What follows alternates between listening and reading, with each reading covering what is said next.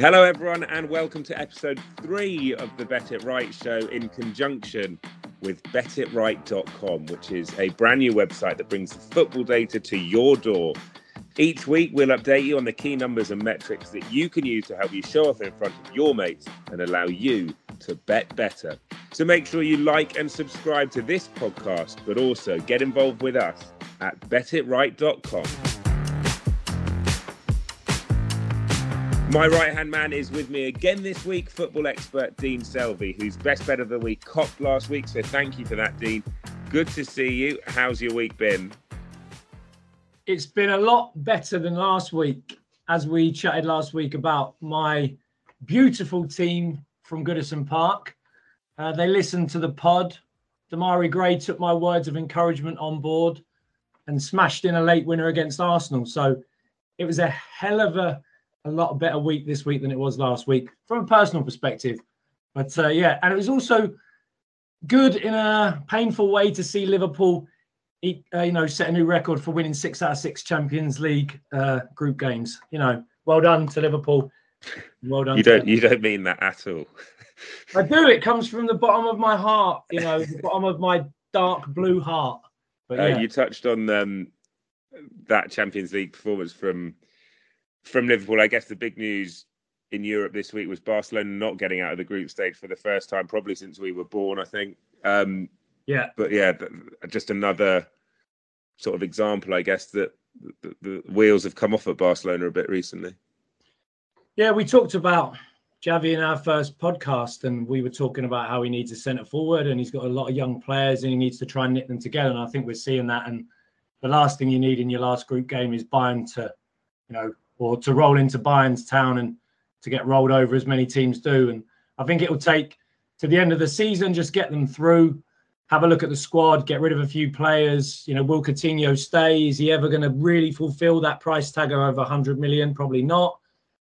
And everyone's just going to give him time. But I think much like Lampard had at Chelsea up until his demise, he'll get a bit of time there because he's a club legend and the club's in, like you said, the most turmoil that it's ever been in for many years. So it'll be an interesting one to watch unfold. And if he can bring them back to that greatness, I mean, what an unbelievable story that'll be. Well, speaking of Barcelona, we asked for score predictions on our BIR Insights account, and there was one of you that got it right. Well done, Gary Sinclair, who got that right. 3-0, of course, to Bayern Munich, and you correctly predicted that score, so congratulations to you. I think at some stage, given how many people get involved, we should start to hand out prizes for this. What do you reckon, Dean? A mug, a T-shirt?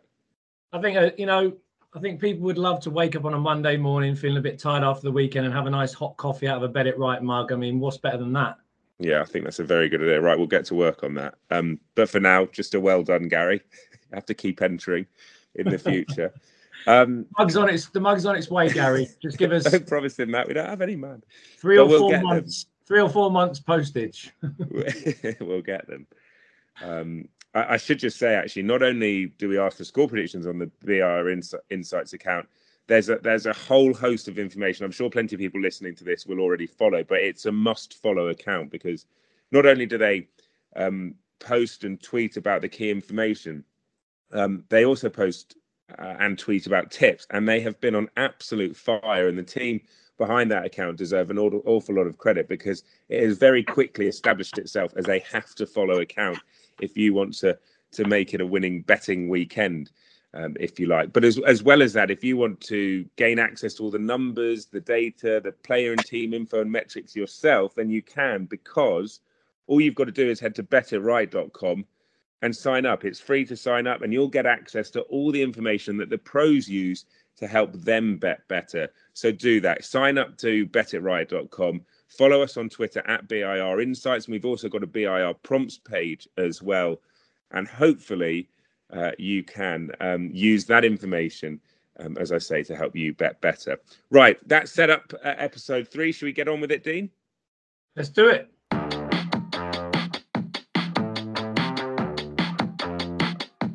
Okay, let's kick things off with our Premier League preview. And Dean, an obvious place to start is the return of Stevie G to Anfield.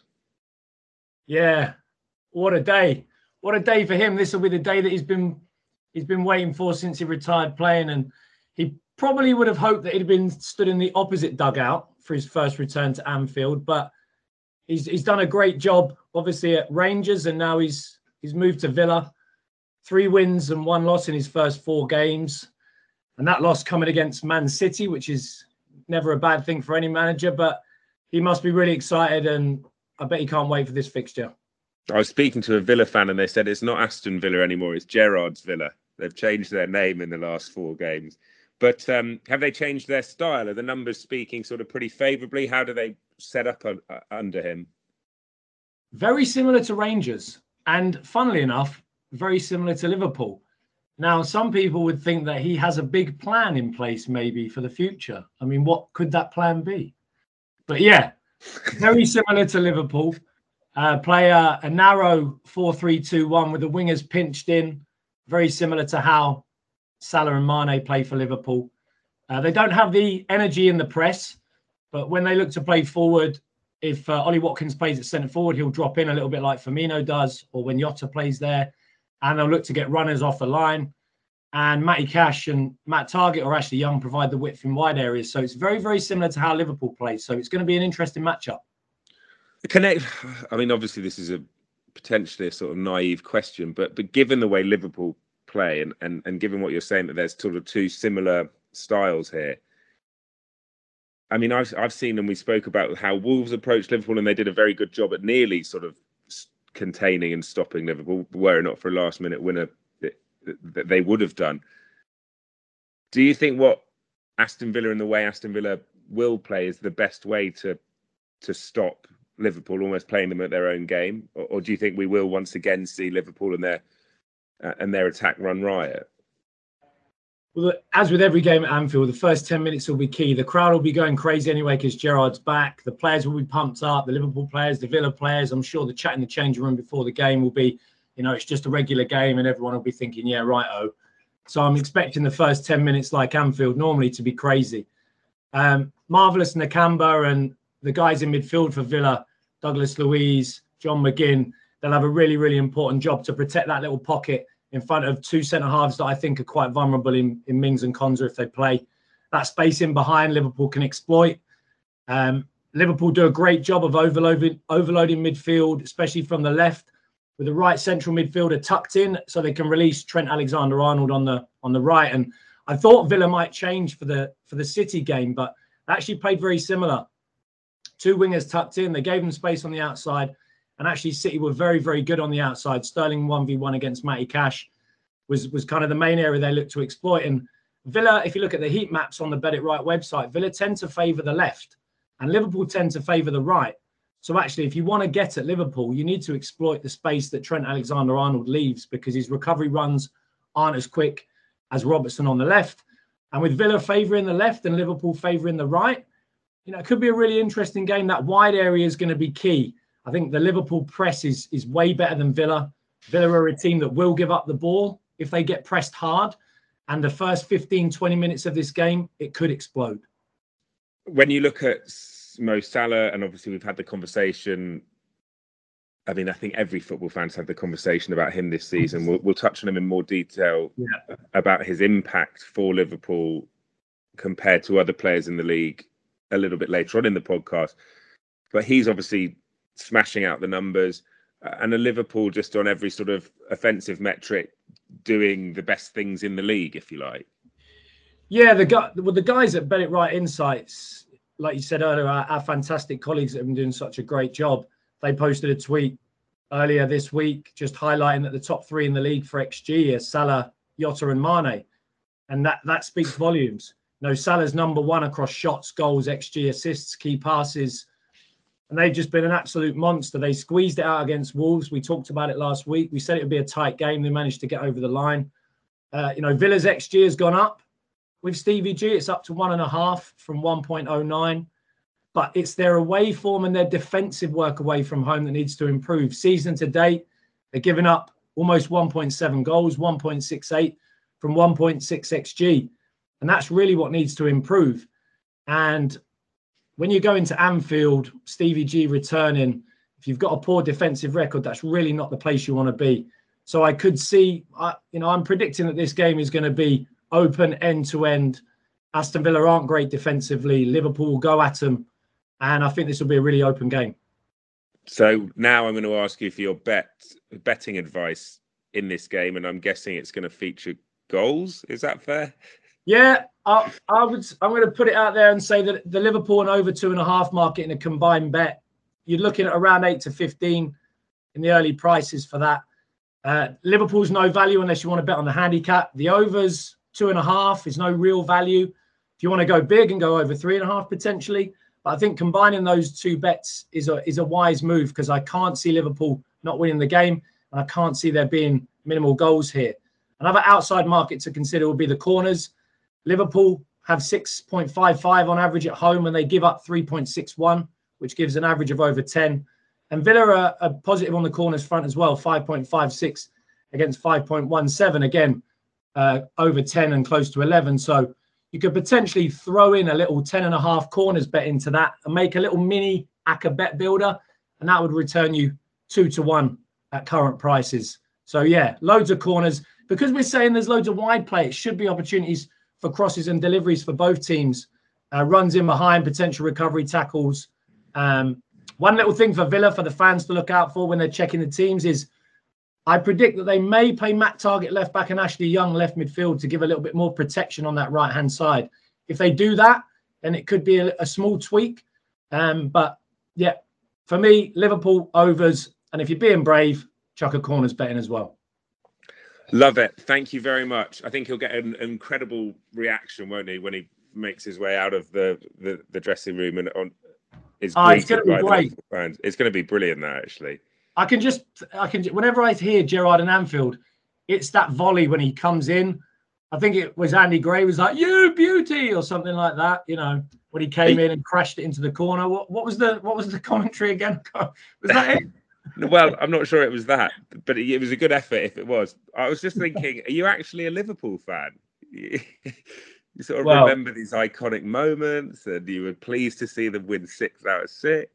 I went to Atletico Madrid to watch them in the Champions League. You know, maybe I'm colorblind. I don't know.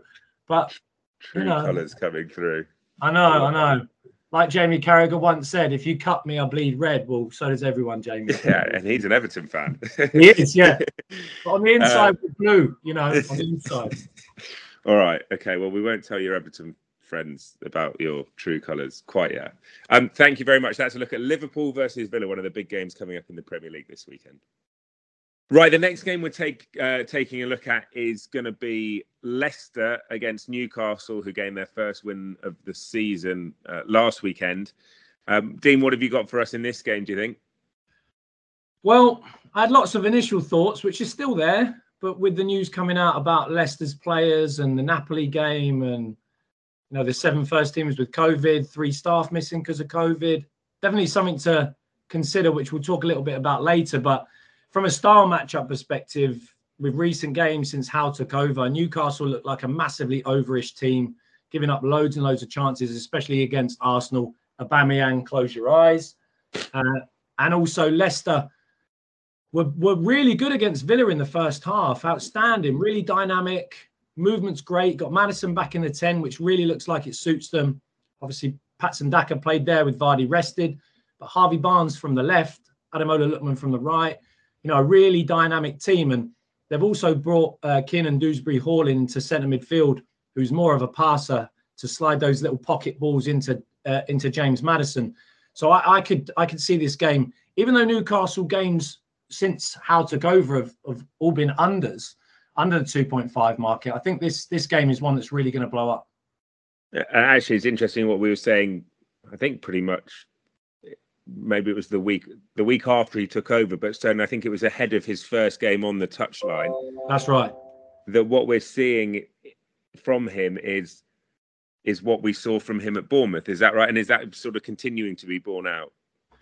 Yeah, he's putting all of the Newcastle attacking players on the pitch, and he's going to try and win games. The Norwich game was derailed by the early red card for Clark. The Burnley game was a little bit disrupted because the injury to Maxwell Cornet kind of made Burnley a little bit less expansive. But that's a game where they squeaked out the win. And obviously against Arsenal, they were dominated, gave up loads of chances. But the key to this game is trying to get in behind Leicester. Johnny Evans and Kaglar Sonchu are not the most mobile of centre-backs. And with Wesley Fofana missing this season, they've been massively exposed. And if they can get St. Maximin higher up the pitch instead of coming really deep to look for the ball and travel, use Joe Linton as sort of I guess, just a fixed concrete post in the middle of the pitch that people can run around. Yeah, exactly. You just stand there and just attract people to you, so we can get Alma in off the side, Callum Wilson to attack crosses, and St. Maximin, to do what he does best, which is to be really dynamic. And if you can get people running at Johnny Evans, if you can get people running behind Johnny Evans, then, Leicester will give up chances. So I can see this being a game that if Newcastle go front foot and go after it, it's a game that will really open up. And I think there'll be lots of chances at both ends here. And one thing I've noticed as a sort of casual observer, if you like, with regards to Newcastle specifically. Come on, Ollie, you're more than a casual observer. Don't be so hard on yourself. I'm not a casual observer about football, but I'd say probably from afar, just with regards to Newcastle, when I see them set up, is that Eddie Howe seems to be messing around with a few different formations. So what is the formation to best that he could use to be most effective in the areas that you think he needs to be most effective in?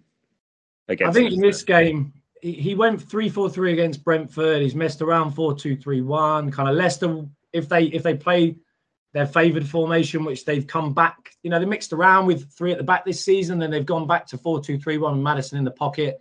Depending on what comes away from the Napoli game, whether there's any more COVID infections, if they look to play that formation, I think Newcastle will probably set up in a 4-4-2.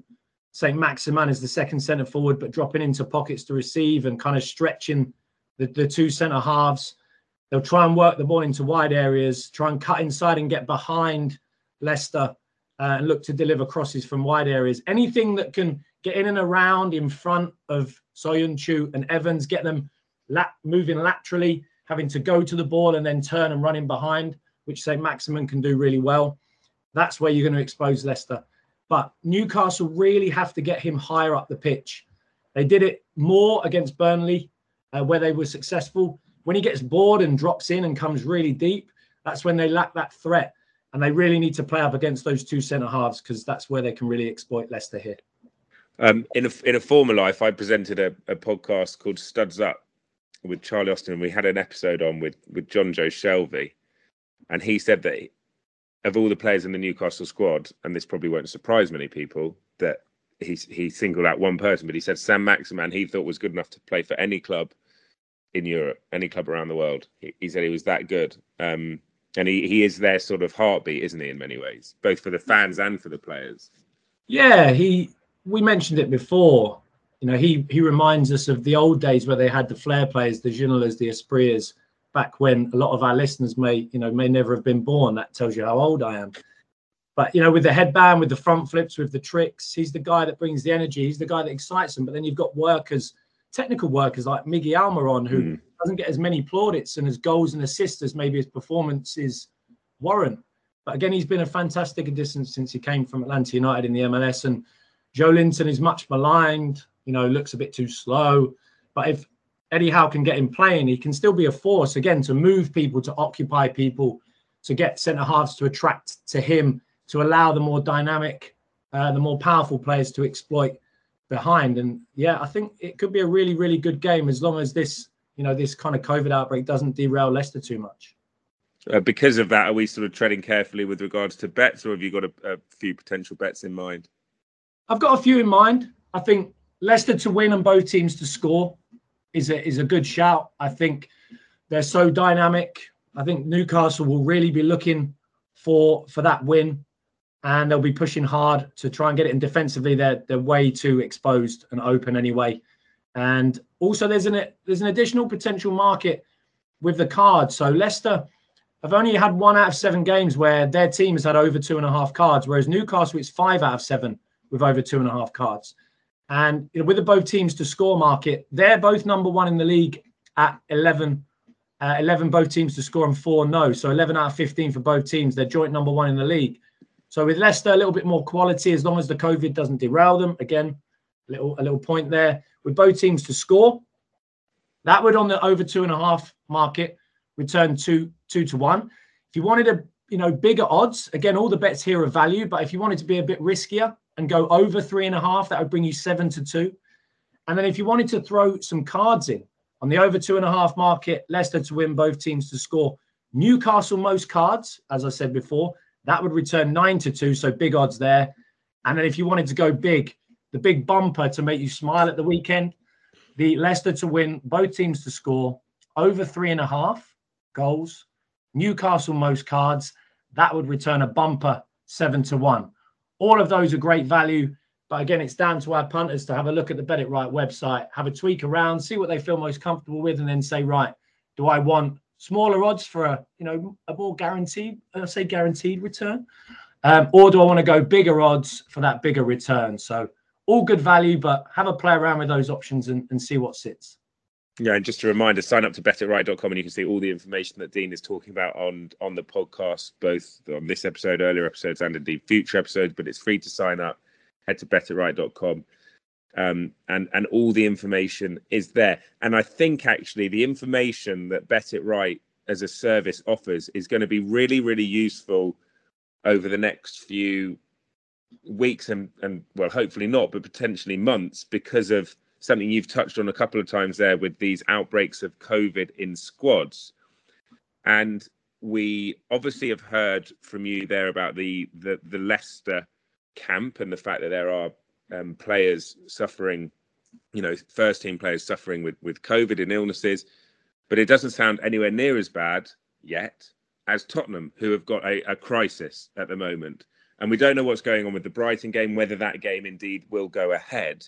But I just want to take this opportunity, Dean, if we can, to talk more generally about best approach for punters, for fans with regards to these COVID outbreaks, and how we and they can use Bet It Right most effectively to operate successfully within these, what are pretty, well, I say unique times, but it's becoming the norm, unfortunately. But you know what I mean? It's difficult times, strange times. So how do we best go about this?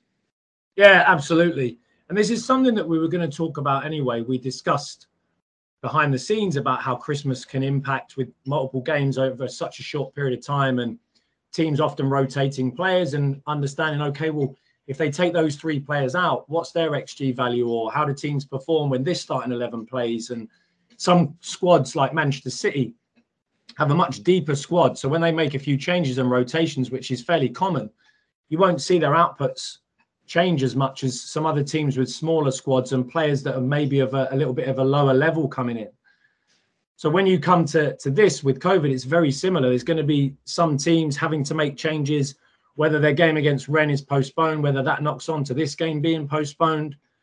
Conte in the defeat to Mura in the Conference League was fairly scathing of the players that came in. Wasn't very positive about their performance. And scathing? He said they were all rubbish. I was being polite. Okay, he said they're terrible. The worst bit of man management I've ever heard in my life. Yeah, I know. And now it's one of those, right? Over Christmas and maybe COVID, he's got to go back into those players and say, hey, guys, you know what I said to you before about you being terrible? Do you want to play tonight? Can you still play? So that's something to consider, with Tottenham specifically. But looking at COVID as a whole, when you go onto the Bet It Right website, you can go to individual players. We've done a lot of focus on teams and matchups and leagues so far in our 3 shows to date. But with the individual players, you can go to the tables, you can find individual players, you can see their outputs, attacking and defending across a number of different metrics. For defenders, looking at interceptions, looking at tackles, amongst others. For attackers, looking at passes into the attacking third, looking at XG, chances created, dribbles. And you can kind of sit there and say, right, well, if these 3 or 4 players are missing, and these 3 or 4 players are coming in, okay, well, let's have a look at what their outputs have been when they've played. For those teams like Manchester City, like I mentioned, the change will be minimal. For teams with smaller squads, with players that maybe don't bring as much value to the team, or from a defensive standpoint, maybe players that give up more XG than those defensive players going out. Brighton, a prime example. They will want this game to be cancelled because they're missing 3 centre-halves, Dunk, Webster, Duffy, all out. So they're thinking, please, get this game cancelled. So yeah, going into the website, looking at individual players is massively important for Bet It Right punters when they're looking to build their bets over this difficult period. Okay, that's really useful. I think, again, and sort of follow up to that is that obviously having a big squad is important. And I just want to take this opportunity, if we can, Dean, to chat about, obviously the focus in this conversation will be about the bigger teams. But at the moment, all I hear is that Bernardo is the best player in the Premier League. And obviously Man City have got a raft of incredible players. But if this outbreak continues, then is it obvious to say that sort of Chelsea, City, Liverpool will thrive just because they can call upon incredible players down to sort of the 23rd man in the squad, if you see what I mean? Yeah, well, I'll start with Liverpool first. You've got Nat Maldini now. The Cruyff turn. Yeah, exactly. Just Cruyff turning in his box, running around San Siro, having a great time. And again, I'm not a Liverpool fan. But when you're throwing those players in and they're winning games against a team that need to win to qualify in the Champions League, and you're away in the San Siro, it just shows you the standard of the squads now. You're not dropping in players, like we used to call kind of, those secondary players where you put them in and you think, oh God, when's he going to make a mistake? These players are fighting for first team spots, and with Man City, you've got those rotation players. Bernardo Silva used to be one of those rotation players.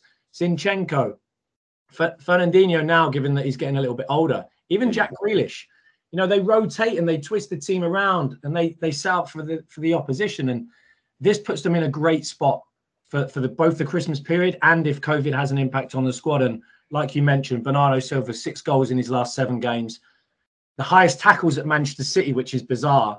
And he's that player that kind of instigates the press. He's filled the pocket that David Silva left, when he left Manchester City. And he, over the last 2 seasons, and especially in the last half a dozen games, he has been just a brilliant player and one of the best players in Europe, I guess, at the minute. And it's not just his outputs either. It's not just the XG and the goals. It's everything. It's his dribbles. It's his receptions. He plays in the pocket so well between the lines, which is what Man City need. And he's another player in there with some high interceptions. If you look at the tables on Bet It Right, just the energy and the performance has been brilliant from him. I didn't think I'd ever say this, given the start Salah's made, but is he the best player in the league at the moment, do you think? Salah? No, Bernardo. Oh, okay. I thought you were going. I thought you were laying more Liverpool on me to. No. Well, you probably have to answer with Salah. Maybe I don't know what the numbers say, but the reason I say that is now every FPL manager in the world needs Bernardo in the team. Those numbers that you say are important. Maybe not the best player in the league because that might be quite tricky. Although it'd be interesting to know what our followers at BIR Insights think about that. Who do they think is the best player in the league? But the most important asset to the team and what they're trying to do is Bernardo, say, more important than, I don't know, a Mason Mount, a bad example, maybe a Salah at Liverpool. Do you see what I mean? Where do you think Bernardo's level of importance is relative to other teams and other players? I think he's very important to the way that Manchester City play because he finds those pockets of space that Guardiola wants. And his ability to receive in tight spaces to allow the pitch to be big for Sterling one side, Mahrez the other, if they're playing Jesus as a false 9.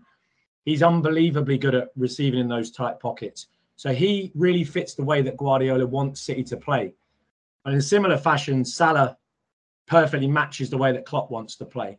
So those players that are becoming the most important, and you can see that trend through the Premier League and in other leagues as well. It's when a manager finds a player that really understands the formation, really understands the work in and out of possession, and can do it week after week after week. And for the last 6 weeks, Bernardo Silva's shown, both in the Premier League and the Champions League, that he's one of the best players in Europe right now. I think I touched on FPL. I think loads of people will put him in their teams. The best thing is that Tottenham had a really easy run of games and one got called off because of the weather, and then potentially they might not have a game against Brighton, and loads of people in a league I'm in have got 3 Tottenham players, which is such obviously we wish everyone all right with the COVID, but no, I guess which three is it? Moura, Son, and Kane. No, you'd be amazed. Reguilon, Dyer, and Kane. Reguilon and Dyer, I saw a lot. Anyway, so Reguilon's fair because that's their outlet. Conte's gone into Tottenham, and I think he's decided secretly, or not so secretly as we know, that the players aren't actually very good. But he thinks that. There's nothing secret about that. Well, typically in his other jobs, he's wanted to dominate possession, whereas in his first few games as Tottenham manager, they've averaged around 45% possession, which is really bizarre. So he's almost trying to dominate the game out of possession, playing Tanganga as a right wing back, for example, and playing a double six with Skip and Højbjerg, and essentially saying to Son, Moura, and Kane, look, you're really good at football. Can you go and play? And all these other guys, they'll just kind of stand by the goal and block it off. And can you please win us the game? And then we'll kind of, go home. It sounds like a sort of under sevens match when the bad players are just sort of on the posts and everything. Yeah, like the cherry pickers. You go and stand over there and let the other good kids play. And yeah, that's the way that he seems to want to do it. When he was at Inter, he wanted to dominate possession. He had quality, same as Chelsea. But here he's looking to play a little bit more on the counter and a little bit, so using Reguilon as an outlet more than the right. If Tanganga's there, that's more protection in front of Davinson Sanchez. Eric Dyer, I'm not really sure why anyone would put him in their fantasy league, but there we go. I think he's cheap. Well, yeah, and actually, I retract that comment. I think that they won't be giving up huge chances. They're number one for recency in the last four. They've only given up 0.23 goals from 0.86 xG. So actually, if you can get the game matchups right, then I think they should come out with quite a few clean sheets and nick games 1 or 2-0 on the counter-attack. Okay. Interesting. We've looked at two games in depth there. We obviously earlier in the show looked at Liverpool, Villa and Leicester, Newcastle. And obviously, given the sort of sensitivities around whether Brighton, Tottenham go ahead, we can't really provide any bets for that. But I hope you found that conversation not only about Tottenham, but also about COVID and the approach during COVID, particularly by signing up to betitright.com. I hope you found that interesting. Thanks for that, Dean. We're going to move away from the Premier League now and turn our attentions in a few moments' time to the Championship. Okay, Dean, we spoke about it last week, actually. Sheffield United being a team worth following, and they're now in 10th, and they're very much on the up, trending in the right direction. They're taking on QPR, who are in 5th. As I say, we discussed it last week, but again, it seems that the good times are coming back to Bramall Lane. Yeah, well, the good times seem to be at both clubs. QPR in the top 6, not somewhere that they've been very often for the last few seasons. Sheffield United, 2 wins out of 2 for Paul Heckingbottom since moving up from the under-23s after his short run as manager last season. Before I talk about any statistics and stuff, I do want to mention that he recently got a contract until 2025-26. So if his agent watches this show, give me a ring. Talk to me about how you managed to get that, because I really want to understand why, a club that deemed him to not be good enough to get the job before Jokanovic then decided that he is good enough and to give him a 5-year deal. But there we go. What can we say? Football, as always, slightly it's different. mad, isn't it? It is. But yeah, big upswing in their outputs in his first 2 games. 3 goals against Cardiff from 3.1 xG, 2 goals against Bristol from 2.9 xG, so underperforming then. And kind of up season to date, averaging only 1.22 goals from 1.46 xG. So a massive upswing in the first few games in charge and looking exciting. Okay, so positive trends for Sheffield United. What are we looking at bets wise against QPR? Well, QPR themselves have been in the goals as well. 8 out of 10 games over 2.5 away from home, and 8 out of 10 games both teams to score, both number 1 in the league in the Championship.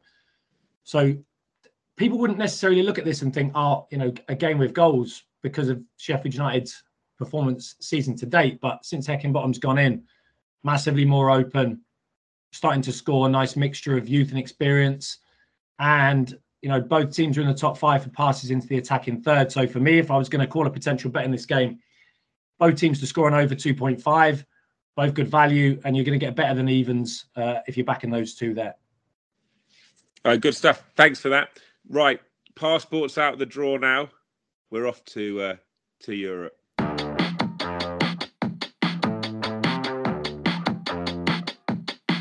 Okay, before we focus on a specific match this week in Europe, and we'll focus on a game in La Liga in a moment, I just want a more general point to kick things off, Dean, about the amount of goals in certain leagues in Europe last weekend. In the Bundesliga, 41 goals was it, I think, in 9 games? Yeah, 9 games as well, given an 18-team really, league. isn't it?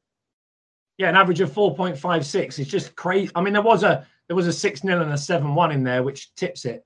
But yeah, and even in Serie A, 38 goals in 10 games, average of 3.8. It was a bumper goals weekend across Europe, unless you're interested in Spanish football, which, as always, is a snooze fest. Yeah, Liga, just for what it's worth, they had 29. Premier League had 27, and La Liga 18, which, as you say, it's compared to the Bundesliga, puts them to shame. That's what we were talking about before, about Bet It Right and users using the website to learn about different leagues. And we have multiple other leagues as well out of the top 5. If you want to learn about Mexico, if you want to learn about Argentina, if you want to learn about different leagues, if you don't know much about Dutch football, but you know Ajax and you know Feyenoord, then maybe actually, instead of doing the same bets every week, go and learn about a different league, learn which players are, the top players in those leagues, which teams have both teams to score, which teams have overs, which team have unders.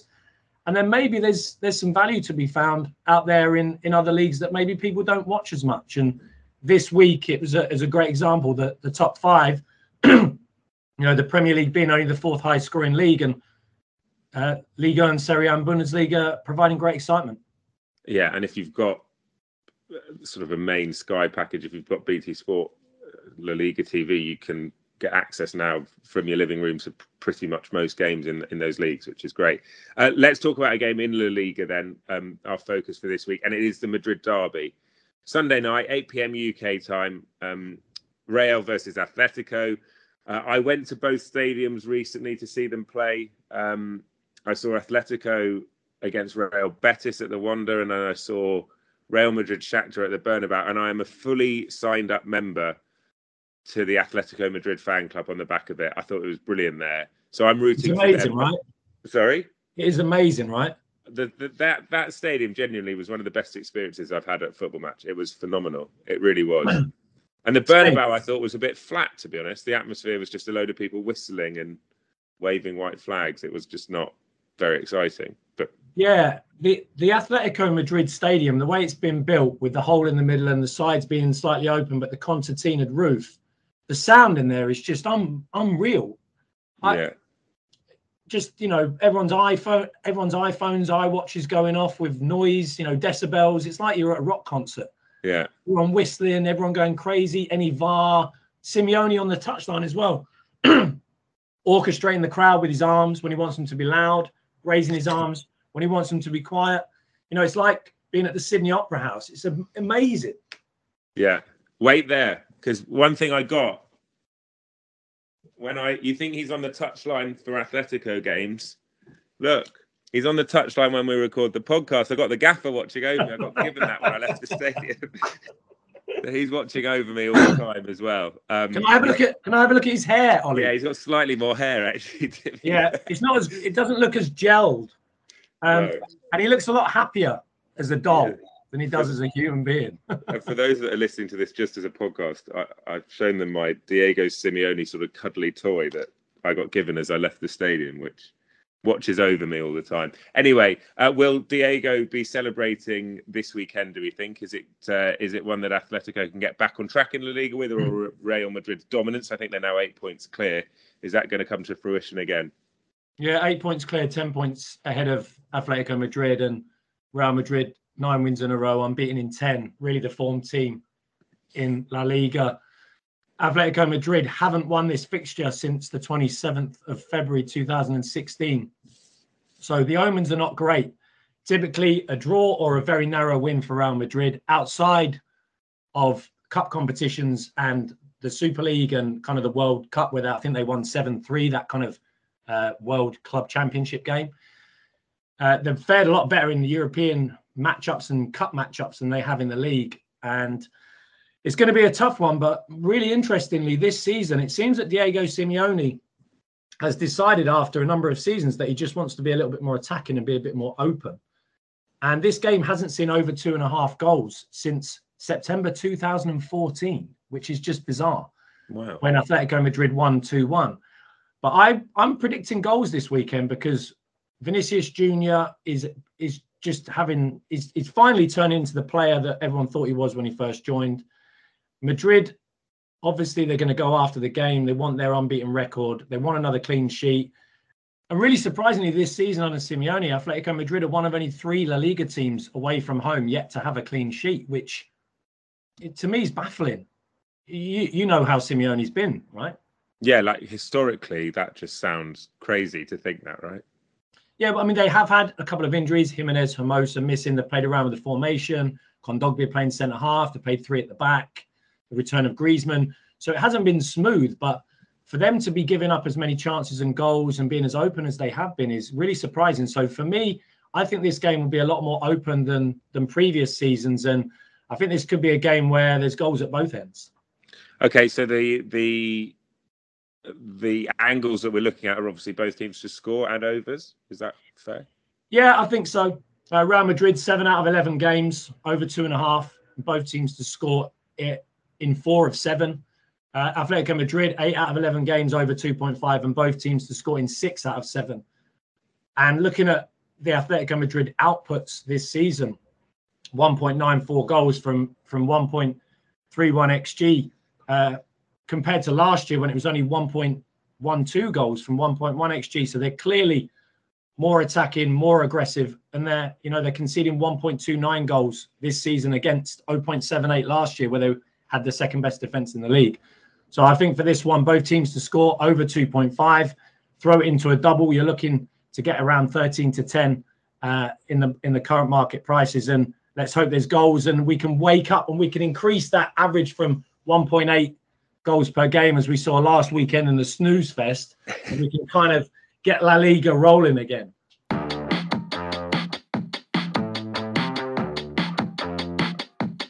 Okay, time to give you your weekly news roundup. And starting in Germany, Jude Bellingham picked up a fine of €40,000 for criticising the decision to appoint the referee who took charge of the Klassiker. The referee in question was Felix Zweier, and he'd previously been found guilty of match fixing in 2005. Atalanta beat Napoli in Serie A on Saturday evening, making it a 4-horse title race seemingly, with AC, Inter, Napoli and Atalanta all within 4 points of each other. Ligue 1 Akkers wouldn't have been too successful this week, with PSG, Marseille, Lyon, Lens and Nice all failing to win. And should just give a mention to a decent game in France this weekend, as Strasbourg are at home to Marseille on Sunday. Now, Strasbourg have scored 23 goals at home this season, and along with Bayern, that's a record in Europe across the top leagues. So something to bear in mind ahead of what could be an exciting fixture in France. And finally, and Dean mentioned it a few moments ago, but Real Madrid have opened up an 8-point lead at the top of La Liga after they beat Sociedad, and Atletico lost at home to Mallorca. So that is a look at what's been going on in the football world around Europe this week. Next up for us, the bit that many of you have been waiting for, the best bets in the weekend ACCA. Okay, Dean, we've looked at some of the big games coming up around Europe this week and focus on the Premier League as always as well. So what do we reckon is the best bet this weekend on the back of your winning selection last week? We won't talk about the week before. As a paid-up member of the Liverpool fan club, as we know, the bet of the day is going to be Liverpool and over 2.5. So as a joint bet, Liverpool and over 2.5 is my call for bet of the day. And I've never said this before, but come on, Liverpool. Honestly, I'm going to... I've got a pain in my chest. I think, yeah, as we've said again, I think we've learned I think hopefully our listeners and viewers have learned an awful lot about Bet It Right, about football data, about matchups for this weekend. But I think one of the key takeaways would be that Dean Selvey, ladies and gentlemen, is a Liverpool fan. Okay, will they feature? Will they feature in your weekend ACCA this weekend? Yes. Along with. So I have 4 game ACCA of the weekend, we are going for Arsenal to beat Southampton, Liverpool, go on Liverpool, to beat Villa, Stoke to beat Middlesbrough, and Fiorentina to beat Salernitana in Serie A. That's our 4-team ACCA of the week. So, yeah, Arsenal, Liverpool, Stoke, Fiorentina. Okay, we'll track that over the weekend. And as we heard a few moments ago, Liverpool featuring the best bets of the weekend as well. Right, Dean, thank you very much. As always, I hope you enjoyed it. It was, as it always is, very informative and a delight to listen to. And I hope and I'm sure that it will be a profitable listen as well. So thank you very much for that, mate. Yeah, had a great time. Good luck to all our punters for this weekend. Make sure you sign up, betitright.com, and get those bets rolling. Yeah, and make sure you keep an eye on BIR Insights Twitter account as well, because as I mentioned earlier in the podcast, they've been firing in the winners and we'll have tips across a variety of games over the course of the next few days. So from myself, Ollie Bell, and from Liverpool's very own Dean Selby, thank you once again for listening to the Bet It Right show. Tell your friends, tell everyone about it, sign up to Bet It Right, like, I love subscribe. You, Rafa. Like, subscribe, and rate us. Shut up, you. And we'll be back same time, same place next week. But from all of us, be lucky and make sure you bet better with Bet It Right.